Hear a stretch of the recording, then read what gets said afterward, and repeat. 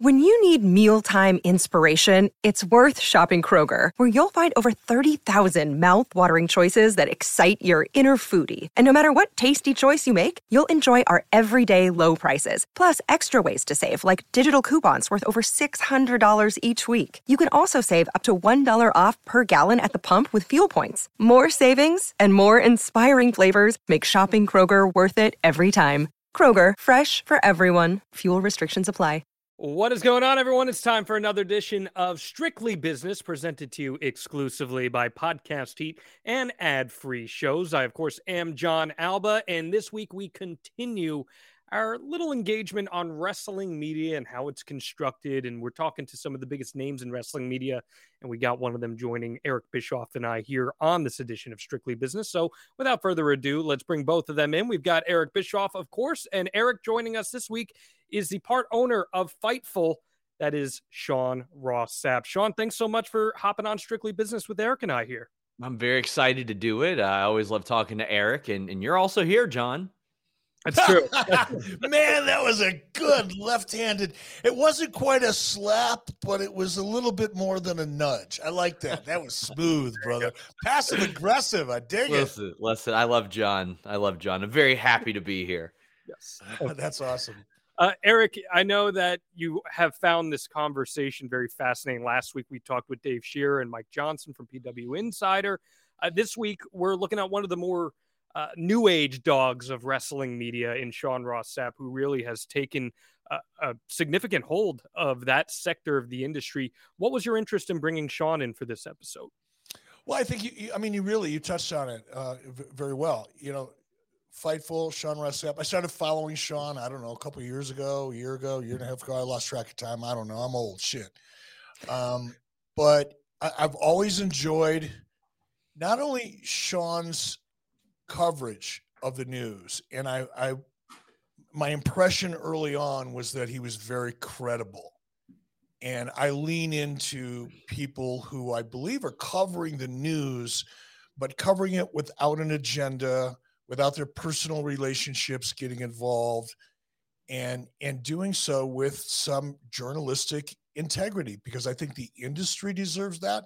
I think fans of the business deserve that. And very few people are doing it. You know, you mentioned Dave Shearer and Mike Johnson, two people who I've always had respect for them, way more so now after, you know, the interview that we did last week. But I started out with a lot of respect for Sean as well. But what I'm really fascinated, I want to learn more about news and covering the news because it's changed so much over the last 20 years. But also Fightful as a platform and the business model of that platform, because that is quite impressive, to say the least. I think what makes Sean's story really unique is that Sean really got a hold on one side of the industry and then decided to parlay that into reporting and working in media. So, Sean, I'd love for you to catch everyone up to speed. Where does your interest in covering professional wrestling start, and how did you go about making that reality for yourself? Pro wrestling, I mean, I still remember the very first match I saw. I saw Sting, Great Muta, Ric Flair, all in a ring. It was that terrible cage match where Sting got hurt climbing up the cage. But I see those three guys and I go, what is this? What am I watching? And I never stopped. Found WWF, which was a little bit more my taste, but it was always wrestling from that point. I love sports, competition, and entertainment and all the things that went into it. But like, I always say, like, I didn't know that I was going to be a writer, but if you look at my high school yearbook, it says I want to be a sports writer. So I always had that in my mind, and I wanted to do that. And my aunt was a writer, a freelance writer. Another aunt of mine that I spent a lot of time with was on the radio. So, I mean, I had a lot of media influences without even realizing that they were media influences. So I had a good feel of at least the fact that you could make a living doing something like that. And really in my late teens, early 20s, I was like, okay, I want to do something. And at the time it was MMA or pro wrestling that I wanted to be involved with. And I just started to gain as much experience as possible. A lot of free work, doing literally anything I possibly could. That's kind of how the new age era of writers start. I feel like you're working for pretty much pennies at that point. So when you got into this, were you looking at the Mike Johnsons and the Dave Shearers and the Jason Powell's guys that Eric has spoken so much about, or did you have your own preference on how wrestling news was covered? So I always speak about media literacy, and I had none of it when I started. I did not know who Dave Meltzer was. I did not know who Wade Keller or Mike Johnson or Dave Scherer or anybody like that was. I had no idea. I would read like, and all due respect to these websites, but I would read like Lords of Pain and WrestleZone and things like that. Like I knew who Justin LaBar was, but I didn't know who Dave Meltzer was outside of seeing him maybe sourced on those. My media literacy was very low. However, on the MMA end of things, my media literacy was actually very high because I looked at people like Kenny Florian, who had this wealth of experience and was one of the first to move into analysis because he had that experience and was wrapping up his career. I saw Ariel Helwani, who was a major inspiration for me in balancing the entertainment and serious coverage of things. I saw him. I saw the people that they would put on ESPN an awful lot for MMA Live or whatever that may be. So my media literacy was incredibly low on the wrestling end of things. And I think it was pretty high on the MMA end of things to where I had some good examples there. And then when I got into college and I was like, you know what? I mean, media literacy is a course, one of the first classes that you take in that journalism program. Then I was like, oh, okay, I need to go straight to the source. I need to do all that. But really, my familiarity with wrestling journalists in particular pretty much extended to Bill Apter, and that was it, which is why I wanted to work for him so bad. It's really interesting, and I think that's an advantage for you because you came in clean without preconceived ideas about how wrestling should be covered or favoring a certain type of coverage, because everybody's a little different. And I'm really glad you weren't overly impressed with Dave Meltzer right out of the bat because you would have been freaking ruined. He would have trashed you. He would have never been successful had you followed in his footsteps. So good on you. I respect Dave and like Dave, but I'm glad that our coverage is categorically different than everybody's. My line of thinking in what I do is that I cover something that is so incredibly unserious at times that sometimes our coverage needs to reflect that. I think especially the market is cornered for overly serious wrestling journalism and material. So I don't feel like that's something that I would even enjoy providing. I cover something that, people are out there doing ridiculous stuff all the time. So, sometimes our coverage needs to be a little bit ridiculous. However, there are times when wrestling is necessarily serious and we have to adjust our coverage appropriately there as well. I think there's a lot more room for a lot of different things in entertainment and things like wrestling. It's just wrestling does have that sports aspect too, which is why you get so many people that are like, no, you have to cover this serious as a heart attack and nothing else, which just to me isn't sustainable for what I do. Why is it not sustainable? Because ultimately, especially if I'm going to be the one breaking the news, a lot of times, like, for example, I'm on the post-Raw shows, I'm on the post-AEW shows. A lot of times I realize these people aren't tuning in because they like me. They're tuning in because they want news on what happened on the show. And if they just got done watching a 3-hour variety show, effectively, I don't know if our audience has ever necessarily wanted a serious as a heart attack post-show. Or coverage like that. And there's so many ridiculous, funny things in pro wrestling too that I think should go covered and do help out. That I for me, what I like for our outlet is that we can do a little bit of everything, and we trust our audience to be smart enough to decipher that. Like when we write a joke headline, like a good one that blew up, Bryan Danielson saying that apples are essentially tree semen. I'm not expecting that to win a Pulitzer or anything. It should. It got AEW to make a shirt. That's cool. But it's one of those things where I'm like, okay, our audience would enjoy reading this. And man, this is going to sound so Kentucky of me, but one of the greatest lessons I ever learned about media coverage came from Joe Dirt when he's talking to Kickin' Wing at the fireworks stand. And Kickin' Wing's like, I just like snakes and sparklers. And Joe Dirt's like, it doesn't matter what you want. This is why you're failing. It matters about what the person driving up the street wants. They want the whistling kitty chasers and the Husker do's and Husker don'ts. Maybe I don't like the whistling kitty chasers, but there's an awful lot of people out there that do. And I want to serve those people as well and do it in an entertaining way. It's not always about you. It's about the consumer. God, you know what's so cool about what you just said is it applies to wrestling. Mm-hmm. You know, and I've said this, John, you probably, I don't know, it may have rung a bell for you or not, but I've said something very similar, not in those words, but, you know, and I think Dusty Rhodes probably said it before I did, and maybe I picked it up, you know, subconsciously from him. But to me, wrestling, it needs to be a buffet. I may happen to like barbecue chicken, but there's a lot of people that want pork chops and roast beef and ham and other stuff, you know, and mashed potatoes. And, you know, I mean, a buffet, in order to be successful, you have to appeal to a wide variety of people, not just the things that you like. Ted Turner basically said the same thing. And I paraphrased him a number of times throughout my career is, you know, and I'm going to butcher this, but Ted, something to the effect of, you know, when you're in the context was talking about programming TNT and TBS and how programming them was different. And one of the things that Ted said, again, butchering it, is, you know, don't program for yourself. And the point that Ted made was, if I programmed or asked TNT to be programmed for all the things that I would like, I would have an audience of one, maybe two.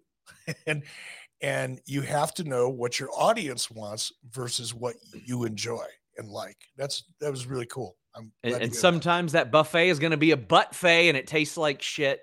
And you know what you do? You throw it in the trash can and you go get something else. That's the beauty. You know, it's the other thing, John, let me jump in. Sure. I heard you say, I counted 3 times. You may have said it 4 times, but you referred to your audience. Do you think your audience, including Fightful, is unique in general? I know there's got to be a lot of crossover, but do you think you appeal to a different market share than traditional or more established sites? Well, I know that we do, because I've worked for a lot of these top wrestling websites, and I was able to see their demographics before we left. And I know that we've got a younger demographic than a lot of those. We have a significantly higher female demographic than a lot of those. I mean, I think that based on where I worked before, based on the demographics that I saw on their channels, I think ours was about 3 or 4 times as high. And that was within the first few years, and that's expanded since then.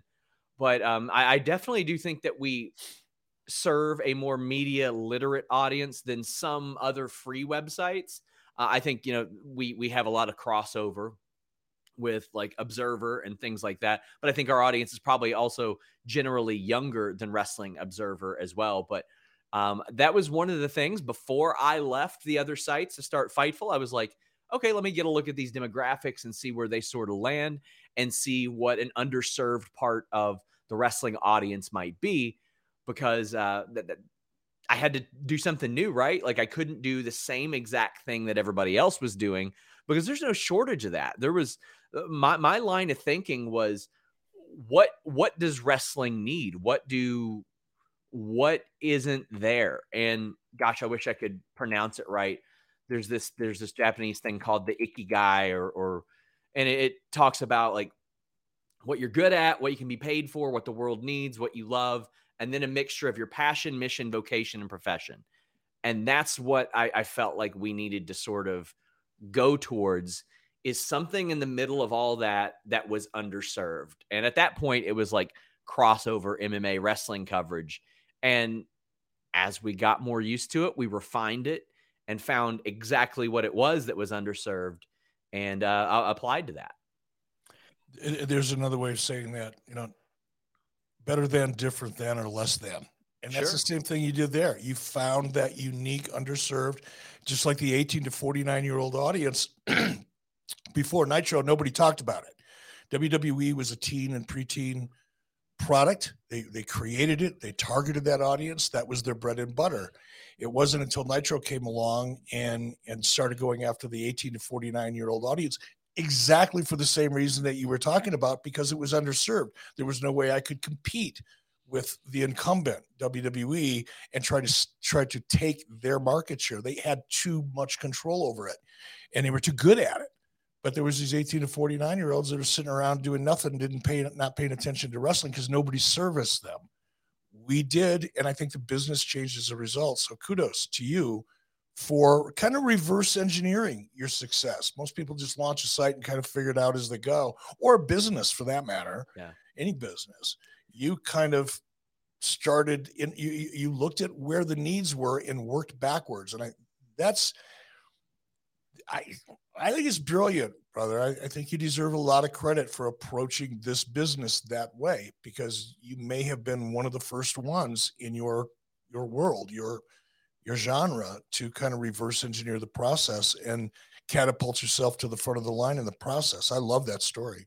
And there's a lot of trial and error and stuff like that. And I mentioned the snakes and sparklers thing, but sometimes you do have to trust your own instinct to that note and realize that if you find something, like if I, as somebody who tries to find things out for a living, find something interesting, somebody else probably will as well. And the main thing that I looked at when I would click on a wrestling news website, the thing that I wanted was, okay, I want to know more. I want to learn more. I want to find out things that, one, maybe I'm not supposed to find out, and two, that I didn't know before.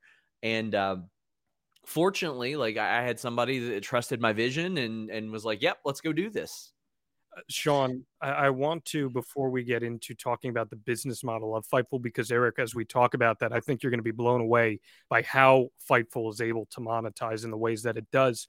But you keep harping back to that term, media literacy. Mm-hmm. And it's something that Eric and I talked about months ago on this podcast when it was just behind the ad-free shows paywall.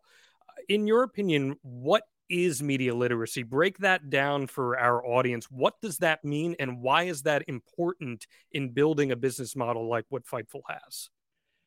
It is the ability to decipher and determine news that is disseminated to you and where it came from, to analyze and look at a story, especially firsthand, and say, okay, this is trustworthy or not trustworthy.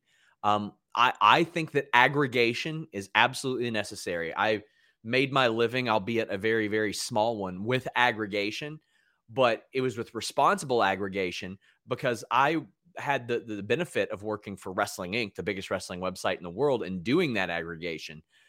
And I would see how people would respond to their news that they broke being reported secondhand. Mm-hmm. And it's the ability to determine, okay, is this secondhand accounting reliable, or do I need to go straight to the source? Do I need to go to FightfulSelect.com and plop down my $5? Or is this Wrestling Inc., Wrestling Headlines, 411 Mania? And now it's just like Twitter accounts that post like 140 characters in a picture type of thing. Right. Like there are so many different elements of media literacy, and as media expands, I feel like that literacy needs to expand too. I really wish it was taught in high school, because I think it's very, very important to not formulate opinions, views that sometimes last a lifetime with people based on 280 characters and a flashy photo. Sure. So as an example for our audience here, if Dave Meltzer reports something is happening and Wrestling Inc. does an article citing Dave Meltzer as the source for reporting it, proper media literacy would know that it is not Wrestling Inc. reporting it. They are merely repurposing Dave Meltzer's report and sourcing him. Improper media literacy would imply that Wrestling Inc. is the one that is reporting said news. Yeah. Has that been a challenge for you as you've gone about this journey here? Oh, an incredible amount. And for me, I'm more active on social media than a lot of the other, like the Mike Johnsons, Dave Meltzers. So I am quick to be like, that's bullshit. If I see that and I see somebody attributing something to us that wasn't to us, I am quick and happy to let people know that it is absolute bullshit, because I don't want to establish that it's okay to do that. I want to make it very clear, like, you're not going to apply these types of things to us, because there are so many wrestlers, including a couple of really prominent situations, that grew up the same time that I did and did the same thing that I did. They did not read Dave Meltzer or Wade Keller or Mike Johnson. They read the WrestleZones and the 4-on-1 Manias of the world. And that's also how they still get their news. And they might get their news off of random Facebook podcast pages or Twitter pages that are just arbitrarily throwing stuff up out of context or with selective context, and may look at that and say, well, Sean Ross Sapp's affecting my career.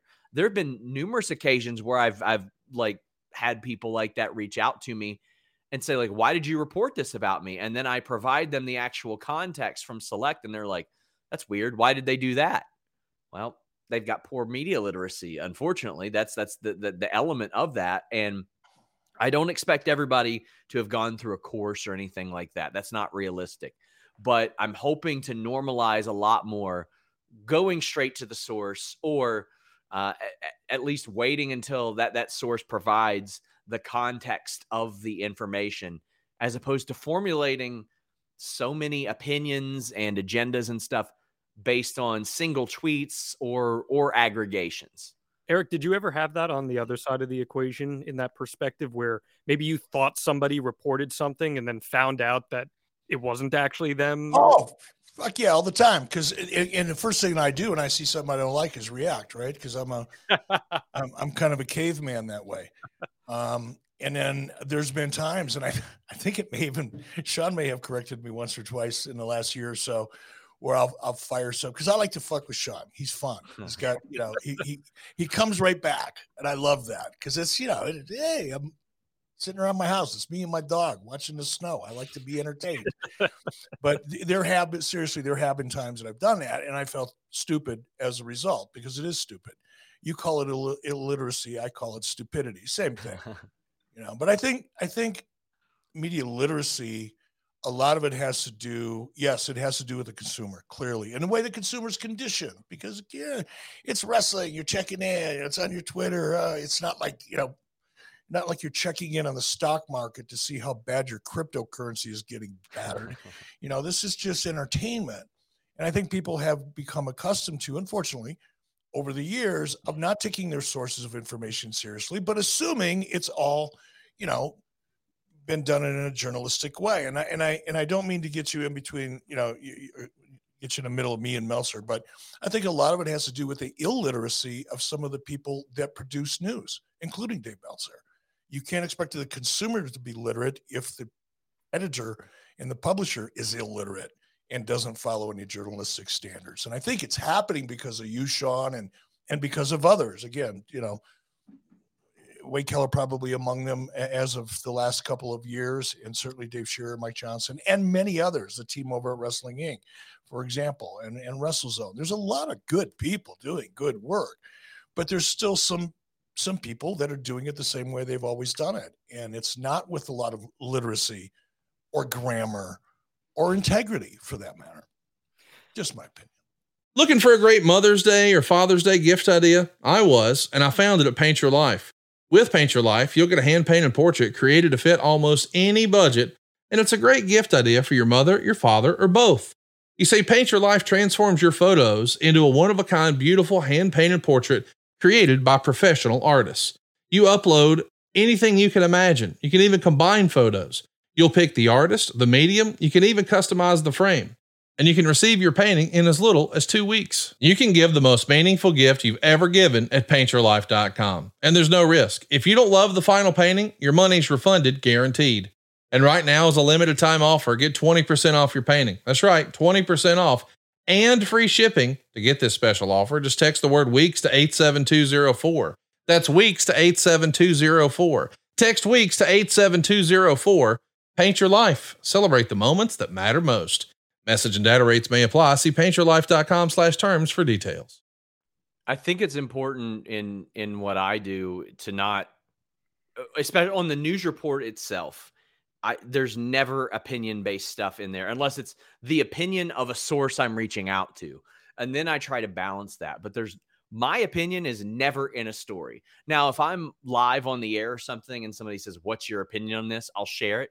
But I feel like at this point, because of especially those engagement accounts on Twitter that will take anything you say and report it as if you are saying it as fact, you have to preface it with this is my opinion. It's not a report type of thing. And I hate that that's necessary on like your own streams, your own social media, because it should be assumed in a lot of that stuff. But also, I am in a unique position where I report objective news about a subjective form of entertainment, and there are opinions applied to all those things. That's really that's a really smart statement you just made. And by the way, speaking of smart, we often say here, Sean, that we live to enlighten, both on the 83 Weeks podcast and clearly Strictly Business. That's what this podcast is all about. We all want to learn something and walk away at the end of an episode knowing something more about the business of the wrestling business, as we are in this case, than we knew before we sat down.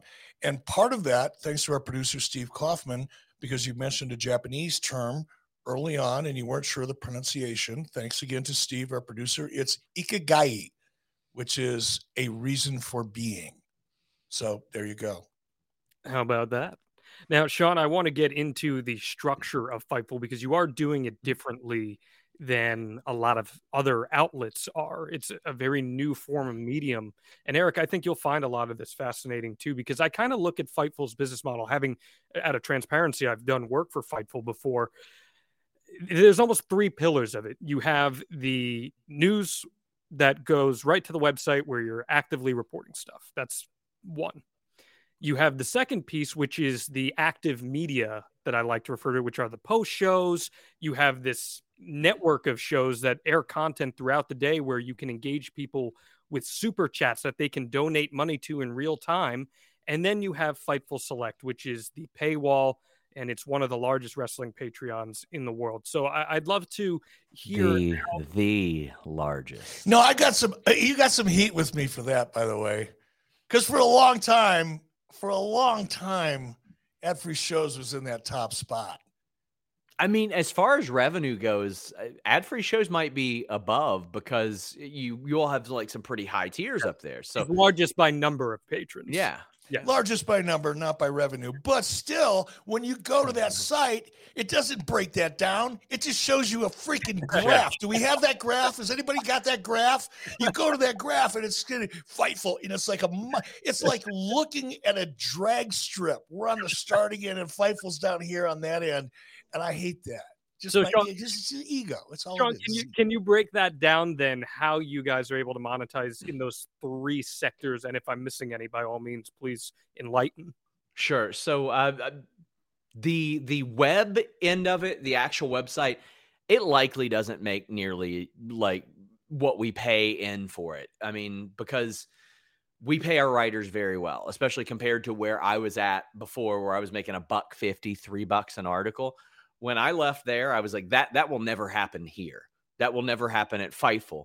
So from the web end of things, we probably don't make back what we invest into it. However, those other ends of it more than make up for that. And I feel like having that standard website is necessary. I mean, we started off as a completely free website, and everything, all the exclusives went on Fightful.com. In early 2018, Jimmy Van, who owns Fightful, who started Fightful, said, we're going to do a paywall. It will work. I was adamantly against it. And maybe I was against it because I didn't necessarily have confidence in myself to create exclusive content. But my line of thinking was, okay, what will people pay for? People will pay for something that they don't have. What don't they have? Well, it's the information that I'm able to get that other people don't have, or information beforehand. So we decided to monetize all that. All of the exclusive information and news that we have is behind the paywall, with a couple of exceptions. If it's about like something sexual in nature or an arrest or somebody like that, we're not going to monetize that. We might monetize the fallout, like the fallout of Vince McMahon and the reactions backstage. But we're not going to monetize like this person is involved in some sort of sexual controversy, etc. And we will not monetize releases. Like those, I break that news for free on Fightful because I think that's kind of scummy to benefit off that. We will have subsequent details and things behind the Fightful Select paywall. But we were able, fortunately, to determine like, okay, this is also a better way to establish relationships in wrestling as well, and to determine like what it is that we monetize and what it is that we don't. So we monetize things that we have that other people don't have or don't have yet, or details that other people don't have. The main website is your standard news that is not generally exclusive to us, even though after about a week or so, we will take that paywalled stuff and put it on the actual website. That way we can also get the SEO from it. We can get link backs from it and things like that. The YouTube aspect of it, YouTube, Twitch, and all that was the most interesting thing to me, because to me, that's where you develop relationships and emotional investment in the personalities that you see on screen, because you connect with them every single weeknight after Raw, after SmackDown, AEW, Impact, NXT, and you see what they like. You see what you like. You pay to interact with them as well, which is not something that we used to be able to do. But those two, the paywall and YouTube, sort of support everything else we do. But as a result, that website that maybe doesn't make money also serves as a giant billboard for everything else that we do. So I think that it ends up working in a nice circle. What do you think of that model, Eric? I think it's fascinating. And my question about halfway through, 3/4 of the way through it was, at some point when you decided to take all of the content that was unique to you, that you had that others didn't have, and you decided to put that behind a paywall, was there hesitation on your part? I mean, that's kind of a scary move, right? Incredible hesitation. You could get a lot of blowback from the audience. There's a lot of things that I would have considered to be high risks. What was that like for you? I was horrified by it, because the person who came to me with the idea of Fightful, he was financially secure. He was good to go. I wasn't. I'd been poor my entire life. And quite honestly, the idea of instituting a paywall is something that could make or break my entire career. And quite honestly, my life and livelihood there forward, because the plug could have been pulled on Fightful at any time, and I couldn't have done anything. I could have maybe started up a YouTube channel and went back to work for those websites that paid me $3 an article, but there was certainly no guarantee. I'm certainly a lot better than I am now, but I had to look at what I was better at than other people. And I really felt like I was better at finding things out than other people and navigating that type of thing. But we were rocking with maybe a few subscriptions. I mean, I can even pull up the numbers of how we were doing early on, because we were just struggling to find a foothold on the free end of things. Like, that was tough. That was difficult to do. So when we start a Patreon, I'm looking April 2018, it was 52, and it didn't get above 100 subscribers until January of the following year. And then it didn't get like a year later, we were at 400. A year later, the beginning of 2021, we didn't even have 1,000. We were at 923. So it really wasn't even until last year, from a calendar perspective, that I looked at it and I was like, okay, not only can this be sustainable, it can be successful. It was horrifying to me. I fought it tooth and nail at first, but ultimately it's one of those things where I'm told this is the way that we're going. Do your best to make it work. And I did my best to make it work. So that is such a cool story, Sean. I love that story. I've been there. You know, it's scary. And, you know, you were at a stage in your career, you had everything on the line. And a lot of it was your reputation within the industry. You know, if you'd have come off looking like a greedy pig and, you know, trying to take people's money just for the sake of taking their money, that would have hurt you going forward if Fightful would have, you know, they would have pulled the plug on it. So I really love that story. And I love the fact that you admitted it, because a lot of people wouldn't. It's horrifying. It really was. But, it's one of those things where, you know, sometimes myself and my now business partner, Jimmy Van, who was my boss at the time, there are some things he's like, I know how this works. Let's see how it works. Because his original idea, like the guy who came to me about Fightful. He made a full-time living off of wrestling news in the late 90s, early 2000s. The .com bubble burst. He went into advertising and set for life now. Incredibly successful. Owned a very successful advertising business in Canada, and was like, all right, I want to give another go. It's a thing that really helped me and made me. And he trusted my vision, but also he thought that he could do what they did in the advertising world and just simply buy traffic. That doesn't work. And he lost a lot of money doing that. But then, like, if he would have said, well, that didn't work, that's it, and just called it a day, and wouldn't have said, you know what, I think the paywall method would work, then we'd never be where we are now. Like, we would have never done that. And I don't think that we would have gained the foothold just as a free site even if we had never, like, even if he didn't try to buy that traffic and spend that money. So a lot of it is trial and error. And for him, it was a very expensive trial and error that eventually paid off. So I was very fortunate in that regard, even though I was incredibly scared to do this. So I know, John, we want to talk about our sponsor here that makes the show possible, Rocket Money. But before we do that, I want to ask you real quick. Actually, this is Steve Kaufman again, our producer. Wanted to know, were there any particular stories that broke, that contributed to that growth, or was it consistency? There are about 3 or 4 stories that I think really did. Consistency absolutely helped. Nothing flatters me more than when people say, if it's not him or Fightful, we don't believe it.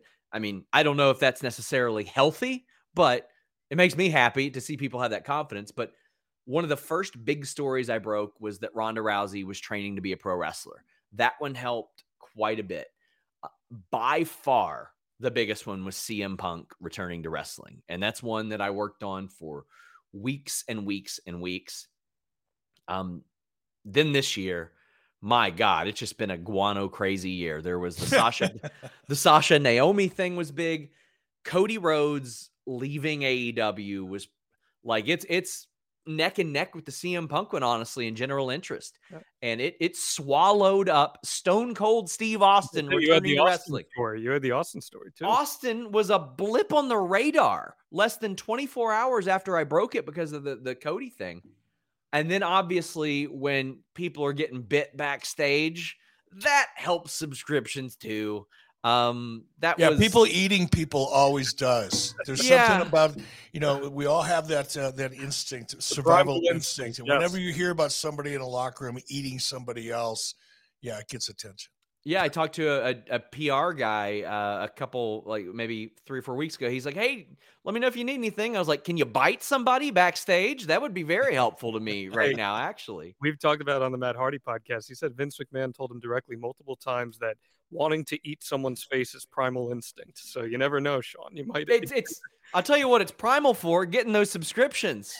So where are you numbers-wise now with Fightful Select? So we are back around where we were around the time, like right the night of All Out. And it went from like 7,500 all the way up to 11,000. And we knew that in the winter, it was going to scale back to like 7,500 to 8,500 because of Christmas. Like it's always a down period, all that stuff. But we're sitting around 81, 8,200 now.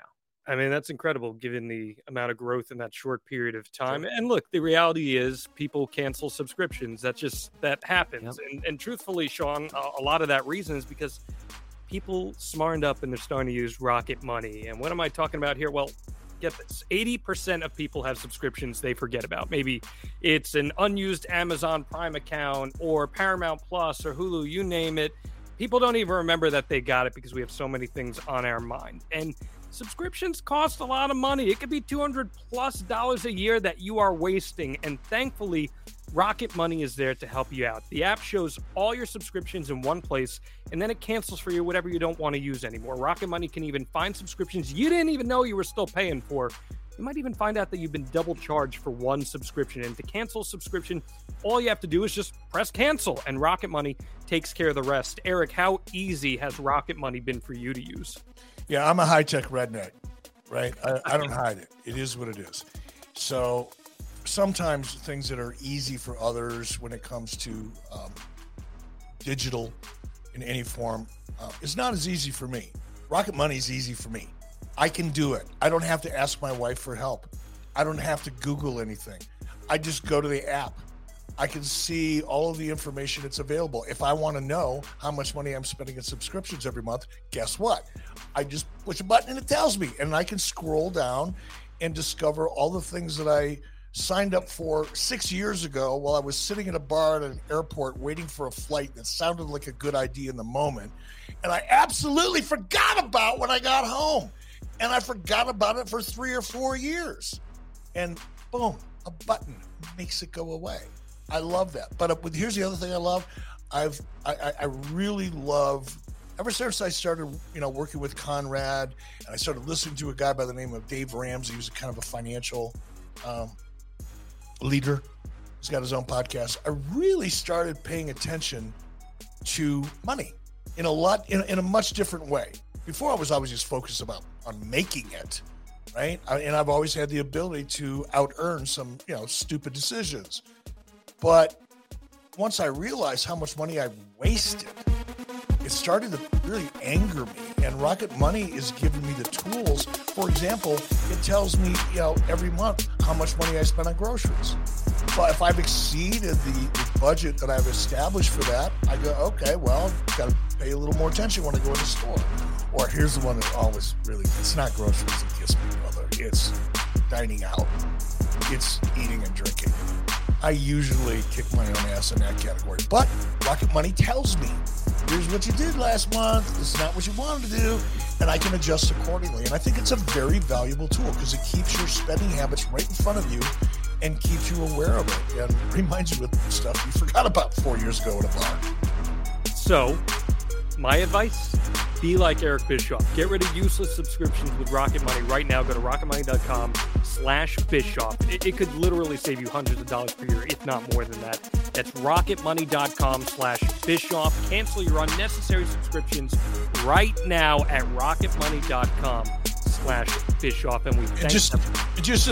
I don't mean to interrupt you, especially in the middle of a read, but I really, really love this service and this product. And I believe in it 100%. That's why I love doing these podcasts, because you get access to so many things that I wouldn't have otherwise probably looked at it and wouldn't have realized how much it could help me. But the first time I sat down and went through the list of all kinds of stuff that I signed up for, so the most recent one was like $29 a month, and I haven't used the service in 3.5 or 4 years. Wow. $29 a month. Wow. I ended up saving over $230 or $240 just on stuff that I wasn't using, that most of it I forgot I even had. Do it. Save money. rocketmoney.com/Bischoff, and we thank them for sponsoring Strictly Business. Let's get back to you here, Sean. I think that one of the reasons you have found so much success with that business model is because you have become one of the true elite voices in breaking news in professional wrestling. That process is so fast. As a journalist, as someone who has broken hundreds of stories across different forms of media in my career, I find everyone's process to be so interesting. We heard from Mike Johnson's process last week. I would love to know what makes your process so efficient for you to be able to break stories left and right. I am willing to tell somebody to get absolutely fucked if I think they're full of shit. I can't count how many people have come to me and they're like, oh, I've got this news tip. And they might be writing, they might be in news, and you're so desperate to get that first news tip or that piece of news that you're willing to almost believe anything and get whatever it takes to make that a story. And to me, it was always slow and steady, because when you do it slow and steady for long enough, well, then your consistency and accuracy and credibility get to the point to where people are just going to come to you and trust you. And the level of sources that you cultivate and develop will be much higher. Like that was the biggest thing for me. I was willing to pass on so many things. And an unfortunate part about this job is that I have to ask a lot of very important people very stupid questions because I'm not allowed to assume. Like I remember even one time I asked a WWE exec, and they're like, you know the answer to this. I'm like, yes, I do know the answer to this in my heart of hearts, but I'm not allowed to assume the answer of this. I'm not allowed to do that. You have to tell me. You have to confirm it. You have to deny it. And in wrestling, especially, that can be hard. Like, for example, when the MJF craziness was going on, if he even told me something, I didn't feel comfortable running it. He's MJF. I had to second source his own words with somebody because I was like, well, this ain't going to happen like this. I'm not going to go out like that type of thing. And ultimately, every day I'm talking to the best liars in the world, and I mean that as a compliment, because these people go out and they make you think they're hurt when they're not, and make you think they're not hurt when they are hurt, and they can barely walk into the arena. So you have to really navigate that in a very special way that you wouldn't in other ways. Like sports, I have a lot of sports writers and journalists that are interested in wrestling and will kind of like trade scoops type of thing. Like, I want to know about football, they want to know about wrestling. We just share what we know type of thing. And they're like, man, I don't ever have to deal with somebody trying to work me like that. That is the unique aspect of wrestling that you don't get elsewhere, and that I had to sort of navigate. And fortunately, I've been pretty good at that. You've been damn good at that. And that's the big difference. And I can tell you from being on, and I've been on both sides of it, when I get a call from somebody that I trust, I'm willing to share much more. I'm willing to explore a conversation or an incident. Whereas a lot of the people that not a lot, but some of the people that I've been contacted in the past, not in the last 10 years, I absolutely know they were scumbags, and there was no reason to tell them anything because they're going to twist it and turn it and make it fit into their own agenda anyway. So why bother? But if you can develop that rapport with, especially executives, and it is tricky, man, you were so right on the money with that. And a lot of, again, I said a lot, some people in your profession are so not only gullible to it, but they embrace it because it gives them something to write about. And as long as they have something to write about, they can crank out a dirt sheet or a newsletter or a website.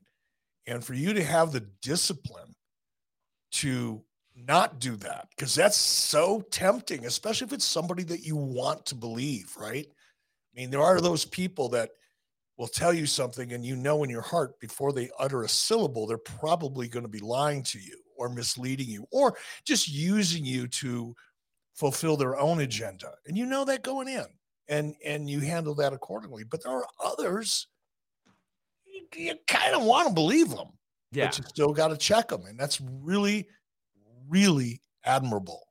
Appreciate that. It's wild how it develops, because you might have a random Twitter burner account that pops up and then all of a sudden, and you're like, first off, how'd you get through my message requests? But two, they're giving you a huge story and you check on it and it's absolutely true. And I'm like, what the hell? Then you might have somebody with a blue check mark next to their name feeding you absolute bullshit. One of my methods so far is, if the first time somebody feeds me something, it's wrong, I'm just not going to trust you again. If like you've given me dozens and dozens of tips and one is off, all right, things change, things happen. That's unfortunate, but it's hard to overcome a first impression. Mm-hmm. And you just never know. But they do come at like random things. You never know who might provide you information. I remember one time this guy was like, I know this is going to sound weird, but Ricky Morton is at a grocery store and won't shut the hell up about going in the Hall of Fame. I'm like, yeah, whatever. And then like 2 weeks later, they announced it. So, you never know. And then there was a guy who said, hey, this is going to sound weird, but my dad is a limo driver and drove The Undertaker to an airport to go to Saudi Arabia. And I was like, yeah, sure, buddy.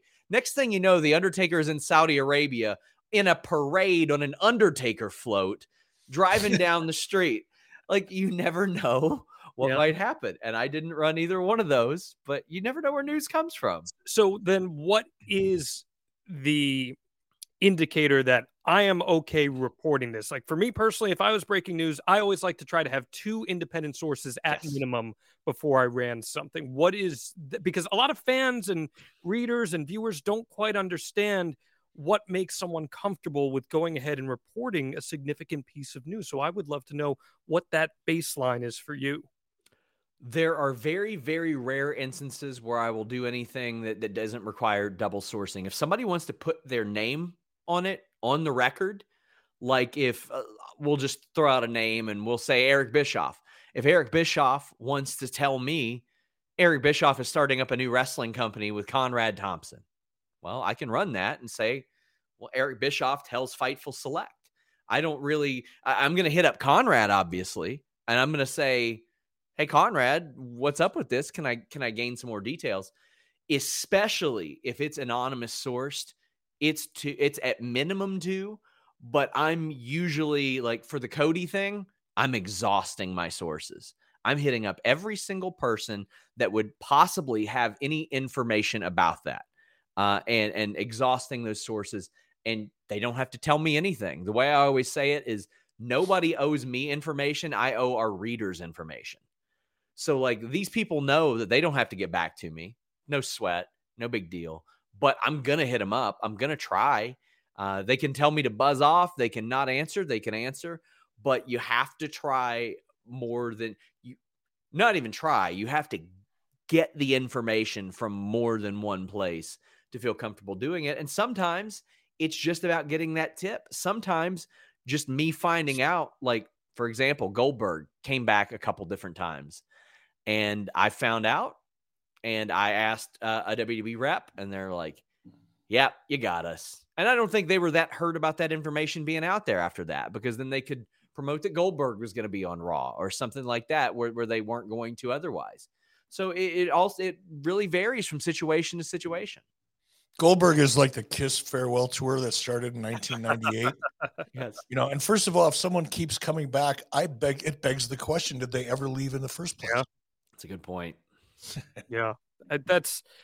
It's very responsible, Sean, that method of how you go about doing it. And I can attest, I've seen your process firsthand. It is tried and true. And I think your reputation speaks for itself. And it's hard because you're serving readership that is just so hungry for constant information. And Eric Bischoff, the good news is if you're hungry this holiday season for more and more good eatings, well, our friends over at Jimmy's Famous Seafood, well, they want to help you out. This is a wrestling institution, and Jimmy's right now is shipping food nationwide with free 2-day nationwide shipping on orders over $125, excluding steamed crabs and fresh items, using our very special Strictly Business promo code WrestleBiz. That's WRESTLEBIZ. Eric, I know that you have had Jimmy's Famous Seafood. This is some of the best stuff out there, isn't it? Okay, so let's just lay it out there. Jimmy's Famous Seafood is the domestic U.S. equivalent of the Ribera Steakhouse in There we go. I like it. All right. This has become a wrestler's restaurant. This is where anybody stops by and pays homage while they're eating some of the best food anywhere in the country. I did it. I'm glad I did it. And by the way, I order the crab cakes for special holidays, as we are doing for Christmas coming up, because the crab cakes, I kid you not, and I'm not exaggerating here, it is some of the most mind-bogglingly good seafood I've ever had. Like, and they come in these, I don't know if they're 6 or 8 ounce patties. I think they're 6. And I look at them, I go, well, I can eat 3 of those. I'm hungry. They're so good. And they're so rich that one is completely satisfying for me, regardless of whatever kind of appetite. And the rest of the product that they have, seriously, we're not just reading this because, you know, we're friends with the people at Jimmy's, and we are, or because we're trying to make a buck. Oh, by the way, we are. Otherwise, this show wouldn't be available to you for free. But I honestly, with all my heart, cannot suggest this product well enough. And it ships right to your home. It's affordable. You'll be proud. You'll be glad you did. And they've got these special holiday gifts too, as Eric was just alluding to, like the famous gift box, which includes 4 of the world's best colossal Maryland crab cakes, 2 different crab soups, crab dip, seafood seasoning, and their signature bay sauce, or the tailgate bundle, with 2 pounds of wings, a full rack of barbecue ribs, a pint of crab dip, and crab cake mix, or you can even create your own package. This is a company a restaurant with over 40 years in business that's been featured on diners, dine-ins, and drives. Beat Bobby Flay. Listen, if Guy Fieri's going to your place, you know that this is good stuff, and Strictly Business wants to hook you up. Promo code WrestleBiz to get free 2-day nationwide shipping on orders over $125. This is the good stuff. Go get it on your table for the holiday season. Jimmy's Famous Seafood.com. Oh, so good, man. So good. So let me ask you, I want to throw this question out there before we move on to another subject. So Sean, why does somebody want to give you information? What motivates your sources? That's what I always have to question. You have to question that every single time. Sometimes it's me asking. Sometimes it's just that. And a lot of the people that I get information from aren't on screen. They don't work there. They don't have agendas, but they're tips that lead to me getting that information. Sometimes it is somebody in the company that believe that information being out there would be beneficial for somebody else or for themselves. The thing is, I got to remove their agenda from anything. Yeah, I was going to say that's where it gets pretty tricky, because that's historically that's been the case. I'll point to a specific instance. There was an NWA taping a few months ago, and somebody leaked to me that there was like this big talent meeting and it didn't sit right with the talent and all that stuff. And they thought it was ridiculous. They thought it only happened because AEW had a talent meeting. Well, I think that they expected me to just run that, and another outlet did, but I know a dozen people in that locker room. So I hit up a dozen people and they're like, no, it wasn't a big deal. It was about picking up trash on the floor because the venue got left a mess last time. And Luke Hawx was saying, hey guys, we're using this venue. Let's respect this venue, please. And they were like, no, there was nothing here. It wasn't bad at all. And like, they were talking about people walking out and all that. I asked the person that they claimed walked out, and they're like, well, I had to get ready for my match that was starting. Like, it was the opening match. That is just awesome. I love hearing that. So you just never know. And wrestlers like to talk. I mean, a lot of it is a hurry up and wait day, right? They get there 8 hours before a show and they're sitting around putting tape on and things like that. So they talk and they like to talk. Also, again, it's that influence of entertainment and sports crossover and all that stuff. But what you asked me is what I have to ask every single time I get a piece of news. Why do they want me to know this?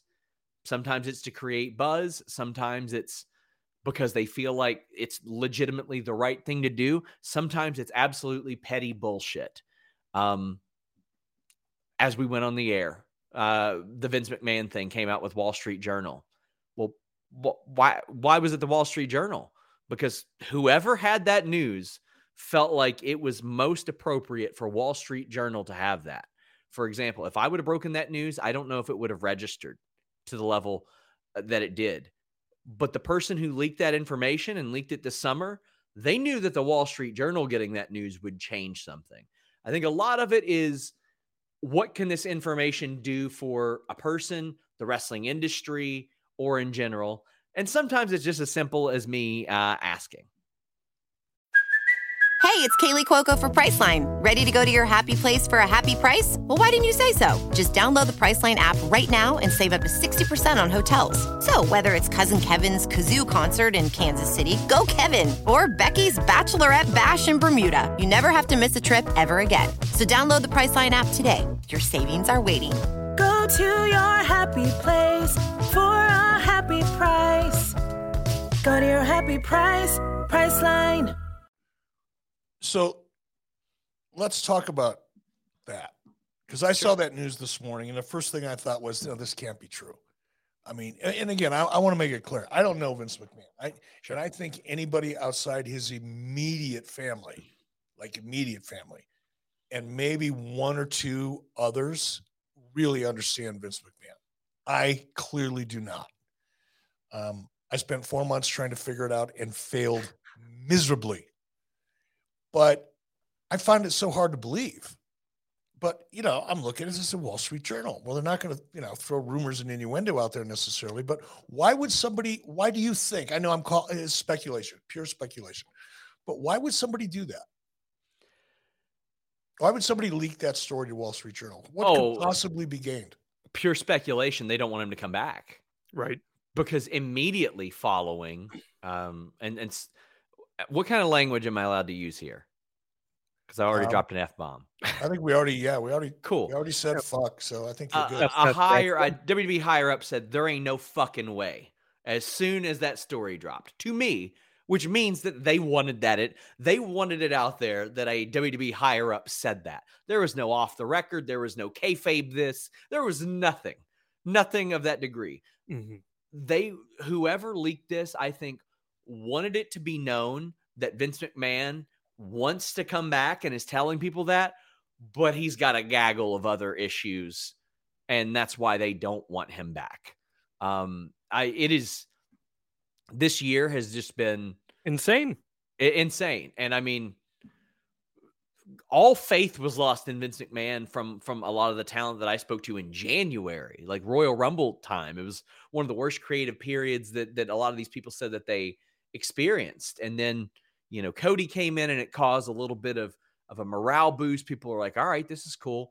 Then those stories broke. And when those stories came out, I fully believe that it was somebody who had something to gain. I don't have any way to confirm that, but especially considering this one now, like the first stories, I could have believed that like somebody got tipped off and I know a ton of work was put into it, but then you go down the rabbit hole. But when this one drops as well, and the word is, well, Vince wants to come back. Oh, and this story is going to drop the same night of his Vice documentary. Oh, and by the way, here's 2 more allegations. And Rita Chatterton's back into the fold.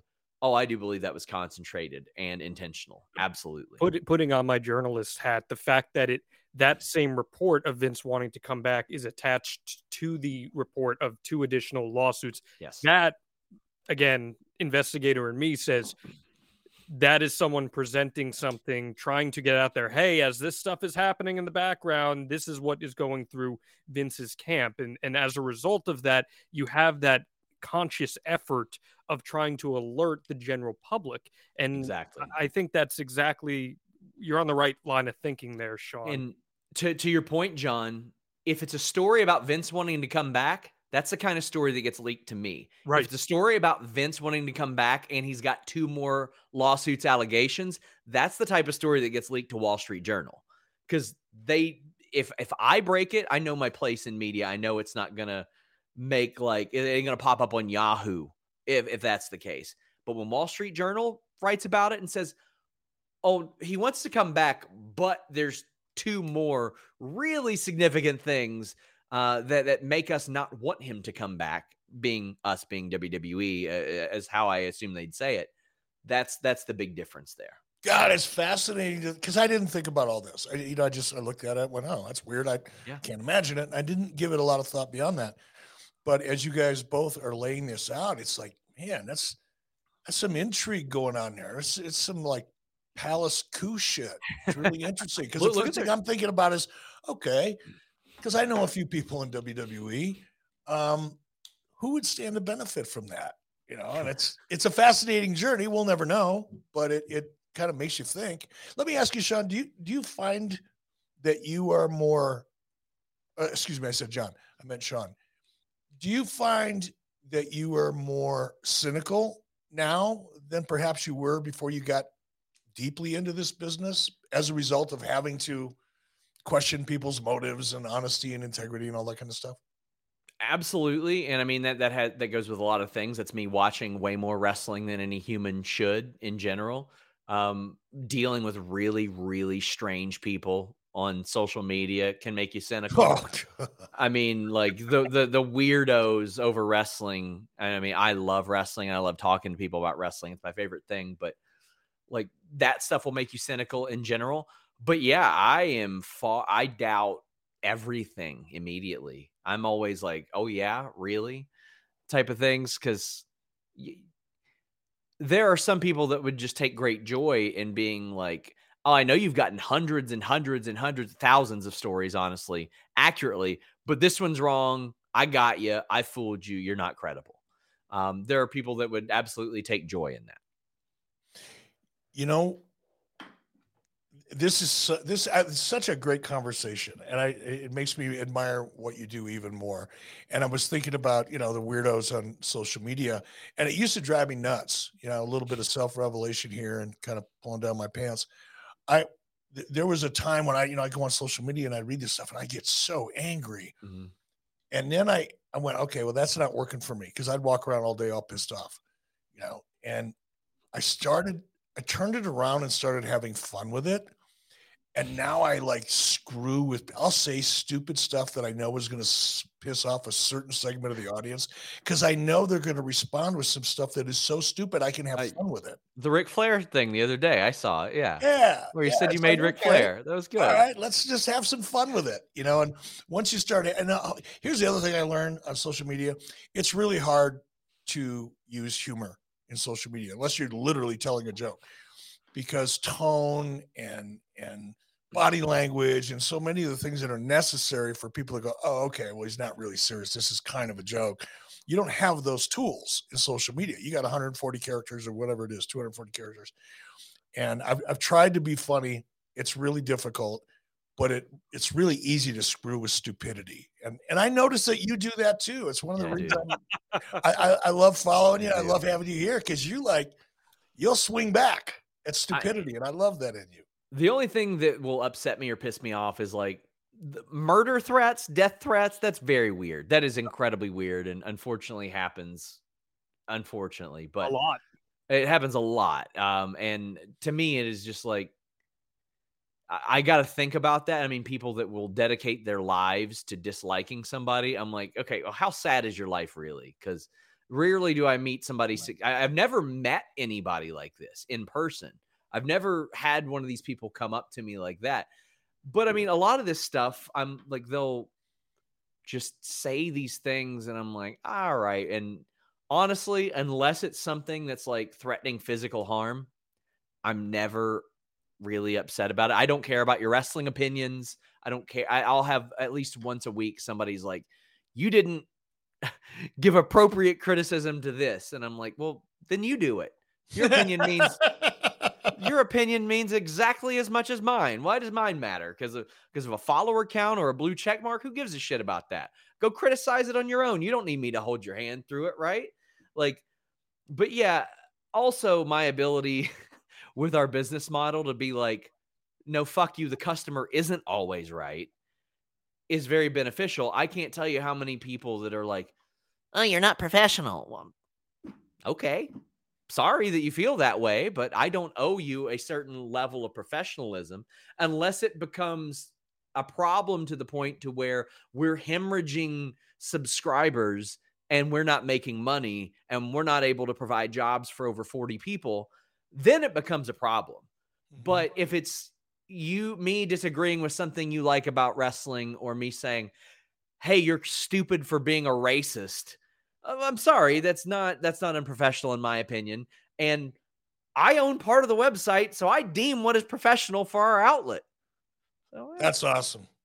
That's awesome. For example, there are some people that are like, why aren't you covering this, and this? I don't deem it professional to cover who's screwing who's married to who's any of that stuff. I don't care. I don't care who's doing that stuff. And if you do, well, guess what? You can go start up a website and you can cover that stuff to your heart's content. I'm not gonna. I deemed that unprofessional. I deemed it not necessary for our outlet to do that. I deemed it necessary for our outlet to not attack people personally over subjective entertainment, unless, they're a racist or a homophobe or an aberrant person or something like that. That's the beauty of a privately owned website, is that we get to decide what flies and what doesn't. And if you don't like it, well, you're the consumer. You can choose to not consume my whistling kitty chaser or Husker Do or Husker Don't. And you get to go seek that out up the road. You can go up the road to another fireworks stand and find that as well. And maybe they'll serve you better and they'll succeed as a result. Before we wrap up, where's Fightful go next?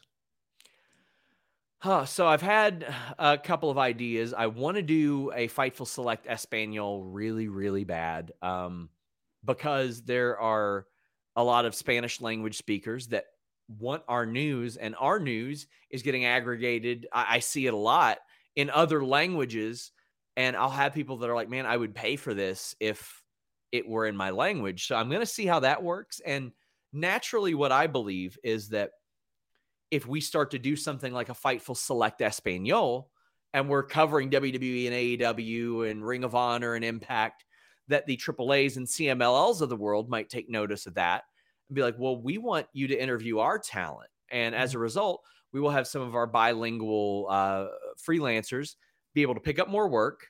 They will be able to translate the interviews that they do in Spanish. We had a guy named Carlos Toro who was great at that. He would interview these wrestlers in Spanish, and he would translate it to English, and we would have the scoop on everybody because nobody else was doing that. I think that we'll get more access via Fightful Select Espanol. I would love a Japanese version of that too, but that is a much, much, much more difficult market to penetrate than the Espanol market, where you're dealing with the same alphabet and all that, and secrets aren't as tight-lipped. But I do want to branch out internationally in that sense and sort of break those barriers. And Sean, I know it's very important for you, and we can kind of wrap on this, to set the right example for how you believe wrestling should be covered throughout the industry. You're very supportive of other outlets that aren't even your own doing things the right way. Why is that important to you in setting a standard for the next few generations who will look up to you, like a Dave Meltzer or Wade Keller, as a significant name in the industry? Because nobody helped me except for Bill Apter. Bill Apter was the only guy that helped me. He was the only one that was willing to give me a chance. And to be fair, he was willing to give me a chance because I was going to do free work for him. But, and I love the guy. Like, I will always be thankful for him. And that free work paid off, because when Jimmy Van hit up Bill Apter said, Sean Ross Sapp is the guy you want for this.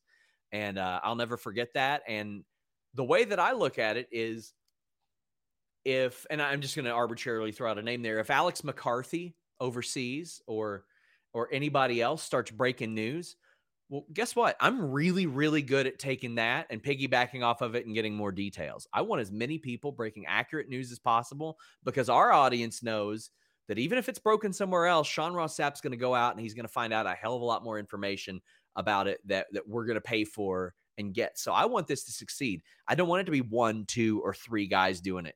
I want it to be 15, 20, 25 guys breaking accurate news. I want to spend my day finding out this information for our readers and sort of expanding this, as opposed to keeping it closed off and all that, because I'm secure in where I am right now. For the first time in my life, I'm doing incredibly well financially. And I would like to see that become an industry of credibility instead of an industry of doubt, which I have seen it be for a long time. And I want to leave it better than what I found it. You know what I mean? Like, that's a very important thing to me.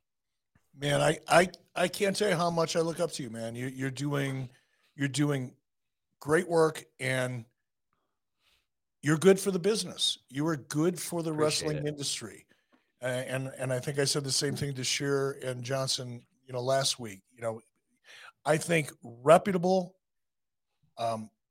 sites reporting that has integrity and strives to be accurate is good for the business as anything. And I think that people who don't follow your pattern or don't follow your process and really don't care about the things that are obviously important to you are bad for the business. And I really, really respect and admire what you're doing. I often, throw dirt sheet sites under the bus in kind of a general way in things that I say and do. But I want to make it clear to anybody listening to me that you definitely don't fall into that category. I really, really dig what you're doing. And I love busting your balls occasionally on Twitter. You really thanks for entertaining me there. I love it. And Eric, he took all that Fightful Select money and he even used it to save with Conrad in the process. I did. Oh, that's outstanding. the home that I am in right now is a result of Save with Conrad and Francis, who did incredible work helping me do that. Francis is she's an angel. She's the best. She is the absolute best. And I can tell people that are watching this, like, my line of work is not very conducive as an independent contractor of banks being like, yeah, buddy, we're going to let you get into a house. All those deductions, we love that. But Francis and Save with Conrad absolutely made that happen. So there's a free plug for you, Conrad. Sean, you're one of the best at what you do, man. And we appreciate you joining us here on Strictly Business with Eric Bischoff. Where can people find all your work and all the extra information about Fightful and Fightful Select? Fightful.com is the easiest bet. We've got links to Select. We've got links to our YouTube. We would greatly appreciate if you would subscribe to YouTube. We are live every single weeknight. We have several weekday shows as well. There is something on Fightful that you will like, whether it be a daily show or interviews. We're doing more interviews than ever now. We're just expanding constantly and trying to do some good, trying to support the business while also giving you guys accurate information. Great stuff there. And we're extremely appreciative of you joining us here on Strictly Business, as we are all of you who tuned in to listen to or watch this episode. We wish you a happy holidays on behalf of the Podcast Heat and Ad-Free Shows team. And we look forward to seeing you next week right here on Strictly Business. John brings his skewed sense of humor. Jeff brings tips to cut strokes off your next round. Together, it's those weekend golf guys. They'll pay a lot of money to PXG and Titleist and Callaway and on and on and on, right? How many yards do you think you're going to pick up with that extra driver? I think I can get an extra 5 to 10. What if I give you 15 to 20? You pay me more. Jeff Smith teaches on a sliding scale. Those Weekend Golf Guys, the podcast, part of the Believe Network. Just search BLEAV on YouTube or wherever you listen.